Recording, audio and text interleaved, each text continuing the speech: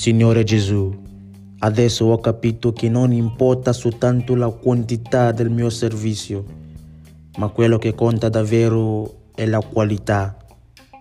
Insegnami ad abbandonarmi totalmente alla tua volontà. Amen.